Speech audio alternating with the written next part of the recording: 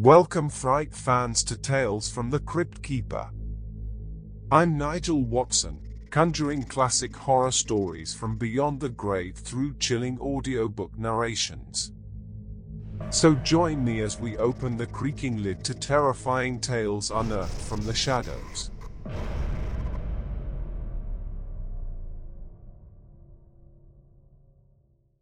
Azathoth by H.P. Lovecraft. When age fell upon the world, and wonder went out of the minds of men, when grey cities reared to smoky skies tall towers grim and ugly, in whose shadow none might dream of the sun or of spring's flowering meads, when learning stripped earth of her mantle of beauty, and poets sang no more save of twisted phantoms seen with bleared and inward-looking eyes, when these things had come to pass, and childish hopes had gone away forever, there was a man who travelled out of life on a quest into the spaces whither the world's dreams had fled.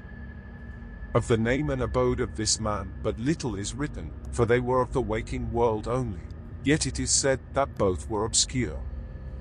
It is enough to know that he dwelt in a city of high walls where sterile twilight reigned, and that he toiled all day among shadow and turmoil, coming home at evening to a room whose one window opened not on the fields and groves, but on a dim court where other windows stared in dull despair.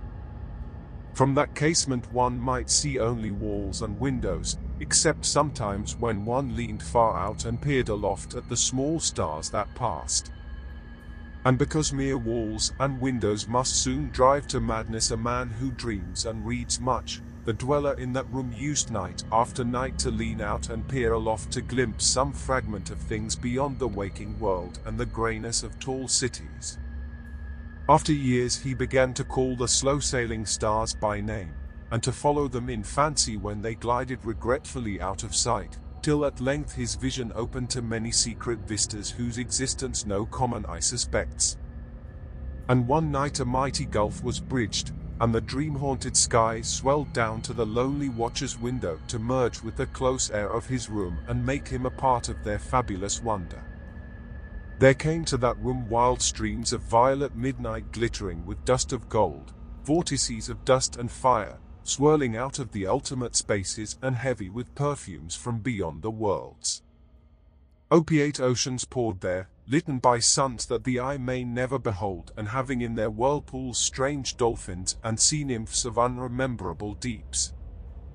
Noiseless infinity eddied around the dreamer and wafted him away without even touching the body that leaned stiffly from the lonely window, and for days not counted in men's calendars the tides of far spheres bear him gently to join the dreams for which he longed, the dreams that men have lost.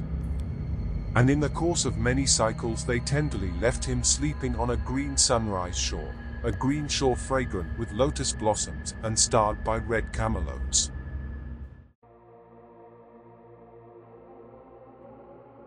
If you enjoyed this chilling audiobook, please follow Tales from the Crypt Keeper on Spotify so you don't miss the next resurrected fright plucked from the dusty pages of forgotten tomes.